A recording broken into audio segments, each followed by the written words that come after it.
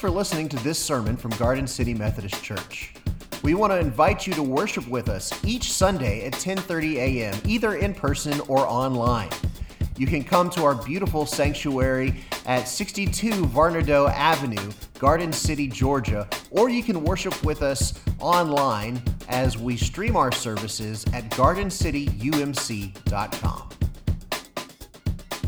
So we are in the midst of our ongoing series. I saw a meme this week that said,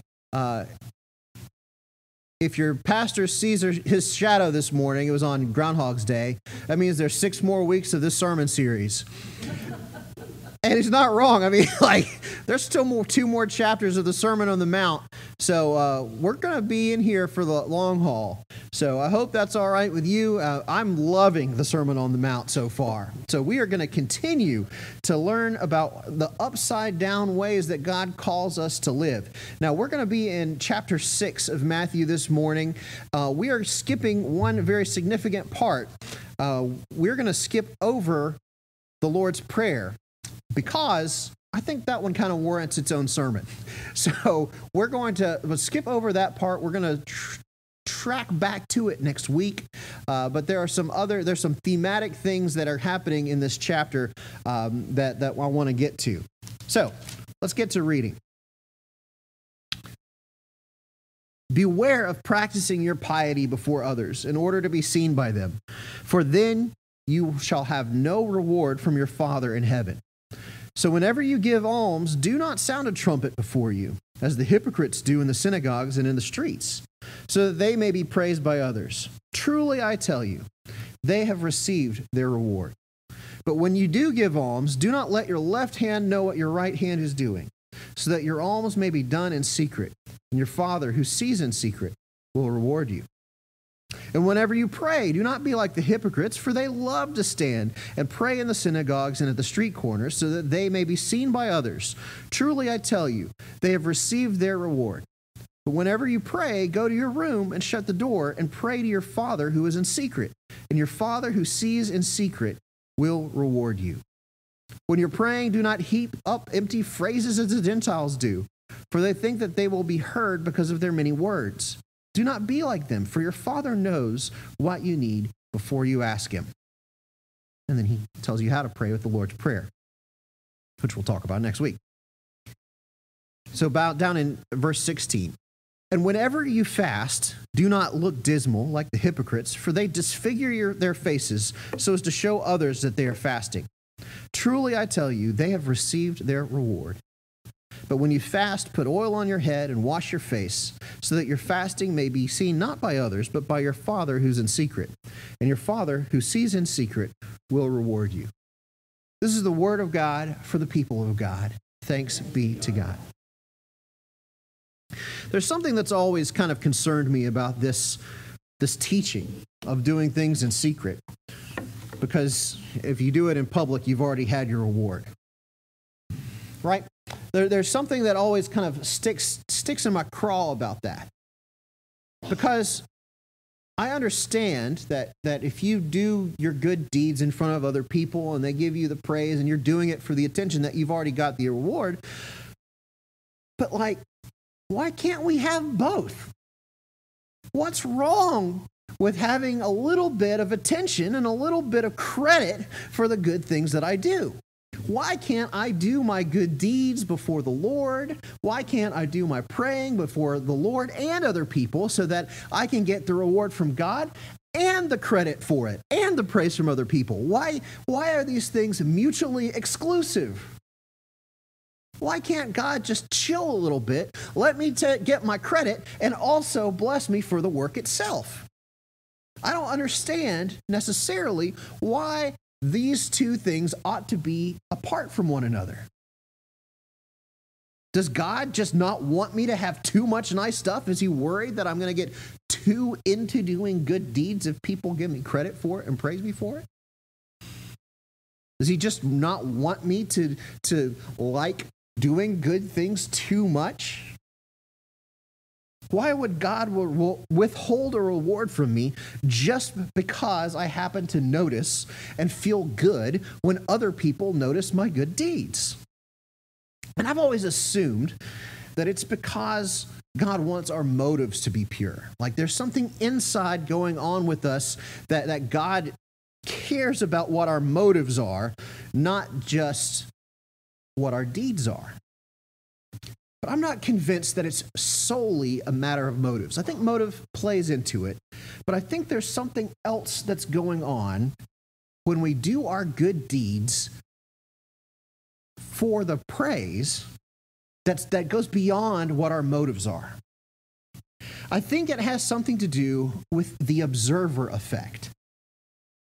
The observer effect is something from physics, from the realm of physics. There's this thing called the double slit experiment, which is fascinating if you look into it. I don't understand physics. I flunked out of Georgia Tech and got a communications degree. So don't think I'm some smart guy. I just looked up the Wikipedia for this. But the double slit experiment proves that light has both the properties of a particle and the properties of a wave. They cut these two slits in like a paper or metal, and then it like projects this image onto a wall or something behind it.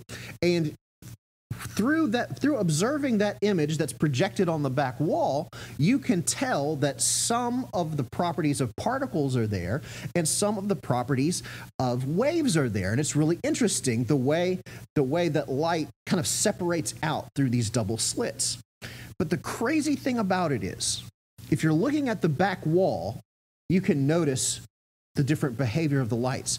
But if you change and observe directly what's going on in the slit itself, if you try to pinpoint, okay, which slit is this light coming through, the behavior stops. It's either a wave or a particle. It no longer shows both ways. The observer effect in physics shows that the act of being directly observed changes the way the light behaves. It's fascinating stuff. Evidently, the act of looking directly at this beam that's shining through it, instead of just the side effects of the beam on the wall, changes the way the particles and the waves work. And there's all these theories of why this is.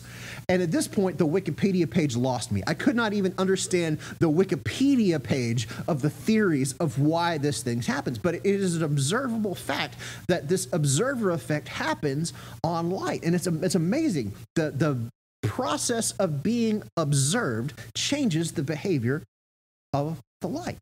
It's wild. But you can think about this in other ways too. This observer effect has more practical ways that it happens to our life. Think about your credit score. If you went and checked your credit score right now, you would not receive the credit score that you have right now, because the act of checking your credit score makes your credit score go down. So you don't actually get to know what your credit score is. You get to know what your credit score is after you check it. So the credit score that you have right now is a mystery and will remain a mystery to you, because if you check it, it'll go down. It's like checking your tire pressure. The act of checking your tire pressure lets a little bit of air out of your tire. You hear that go, psst, right? And that air comes out. And no, it's not a huge amount of change, but you cannot measure the amount of tire pressure that's in your tire right now. You can only measure the amount of tire pressure after that little bit of air comes out, because the act of measuring your tire pressure changes your tire pressure just a little bit. The act of checking your credit score modifies your credit score just a little bit.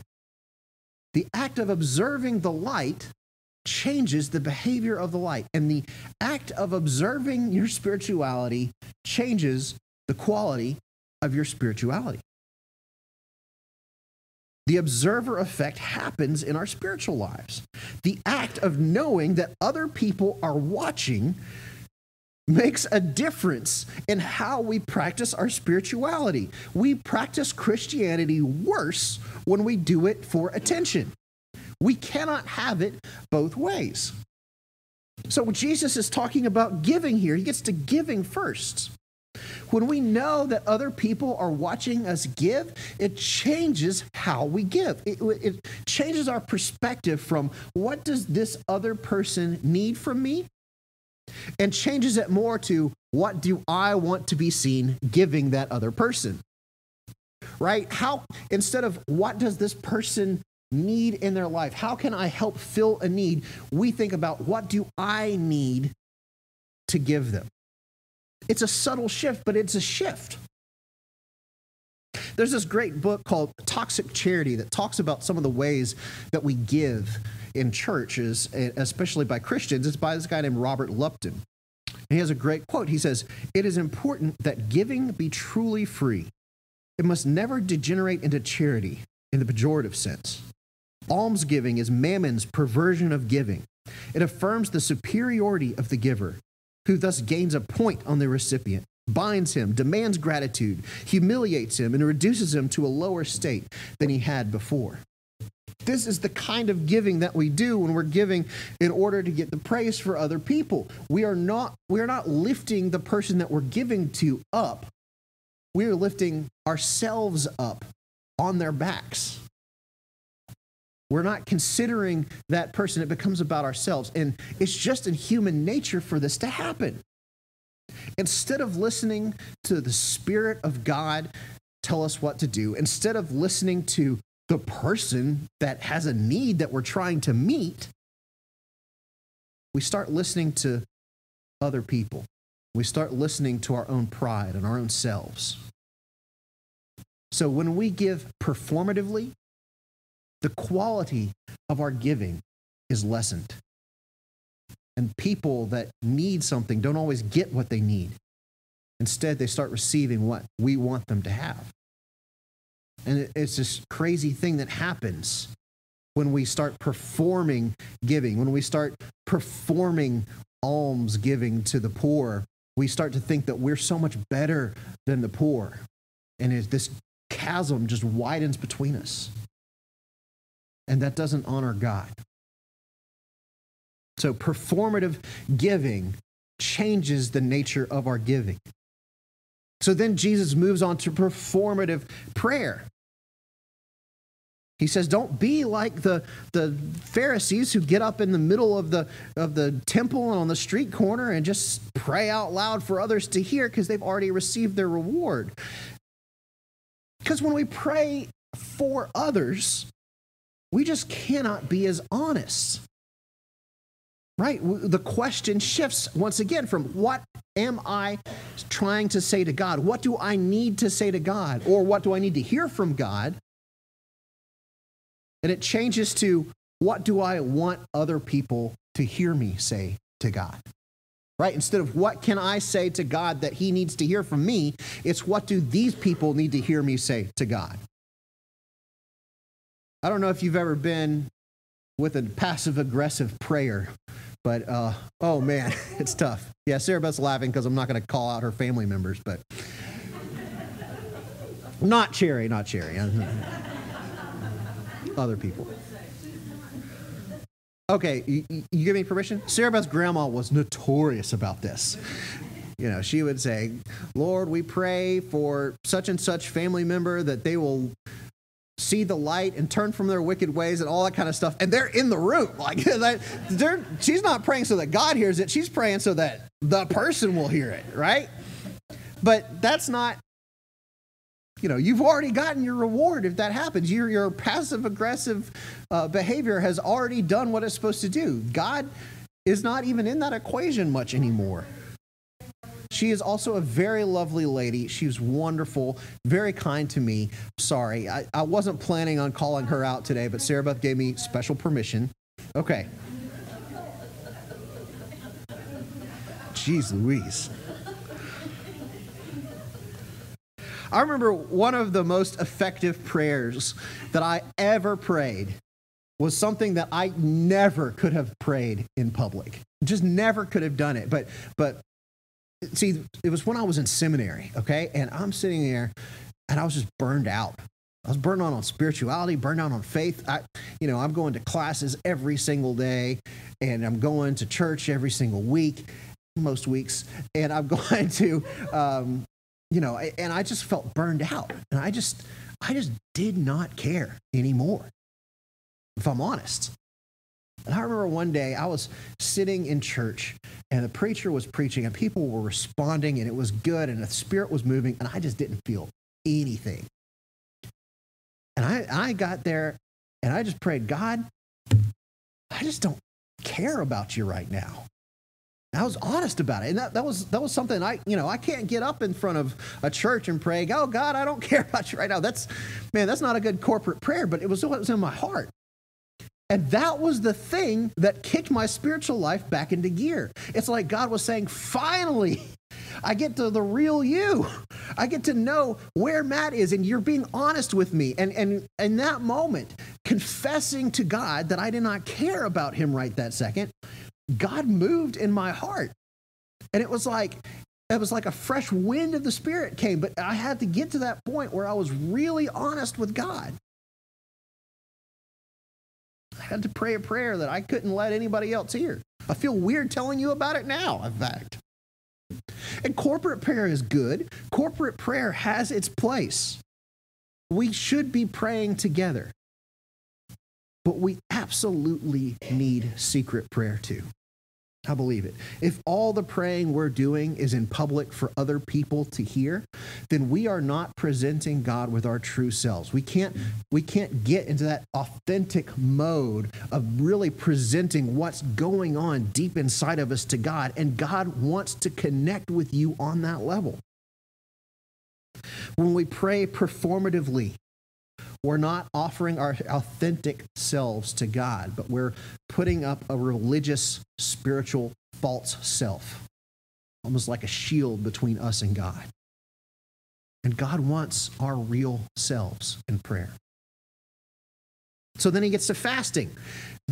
Performative fasting. He's saying people are going around, not bathing, all dirty and walking around going, oh, I'm so hungry. Now, you could probably tell that fasting isn't my favorite spiritual discipline, but I fasted before. The whole point of fasting is letting our hunger remind us of how much we need God. It connects us to our need. And so we're supposed to, when we fast, we're supposed to fill up our time and our attention that we would be spending on food and connect with God in that way. And instead, if we fill it with a bunch of conversations about how hungry we are and about how hard it is to fast and how great we are for doing it, then the fast isn't doing what it's supposed to do. The fast is accomplishing something for sure, but it's just not the right thing.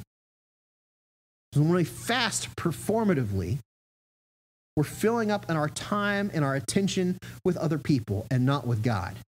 And really, it just becomes a crash diet at that point. The whole point is that performed spirituality stops being all that spiritual, and it becomes about us, not about God. The observer effect means that we get worse at practicing our spirituality if we know we're going to receive attention and praise for it. I mean, that's just human nature. But at this point, you think, okay, I get that. But just a few verses ago, didn't Jesus say that we're supposed to be a city on the hill, salt and light for the world? Didn't Jesus say, let your light so shine before men so that they may see your good works? How does this square away with that? Because the fact is, I think authentic spirituality gets noticed. It just does. If you're consistently living that kind of Christian life and practicing good spiritual practices, people are going to notice the effects of it, even if they don't see you directly doing it.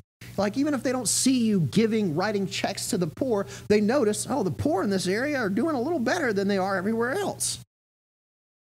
Even if they don't see you on your face and knees praying, they see the results of that prayer working out in your life. And so people kind of notice when your authentic spirituality is at work.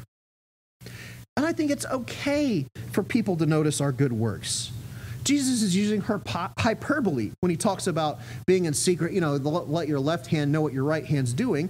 I don't think we have to make it a spy mission every time we want to pray. We don't have to go and a covert ops every time you give money away to somebody, right? It's okay for other people to know. What's not okay is for us to need other people to know. When we start to need other people to notice our spirituality, that's a problem. And there's this vicious cycle that happens sometimes. You can start out with good intentions when doing your spiritual life, but then someone notices. Okay, yeah, someone noticed. But then that validation starts to feel good. And then we start doing more things more publicly because we want more validation. And suddenly, before we know it, we're performing for other people rather than having this authentic spirituality. So how do we keep ourselves on the right path? How can we become a salt and light for the world without performing for other people the things that we're supposed to be doing for God? I've got a couple of ideas, a couple of suggestions for how we can do this. First of all, we need to escape the gratitude trap. We do not need to receive gratitude for the things that we do for God. We do them for God, not for ourselves. So when we give away to others and say, oh, they were just so ungrateful, who cares? We didn't do it for them. We did it for God. It's all right. We don't need to receive gratitude. We don't need God to be grateful to us for praying. We don't need other people to validate our fasting. It's okay. It's for God, not for them. We need to escape the expectation of gratitude. Going along with that, we need to cultivate humility in ourselves. A great way to cultivate humility is when we receive attention, when we receive praise for doing good things, we can redirect those things to others. Now, you don't have to have a false humility. If someone says, hey, I appreciate that you gave something away. You don't need to say, oh, it was nothing. It was just... False humility doesn't serve anyone. But there is a way where you can redirect that sort of thing to other people. You can say, well, thank you so much. I appreciate that you noticed.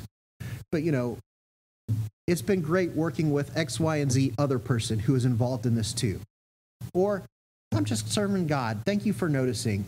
To God be the glory. It's that authentic humility that you can cultivate in yourself.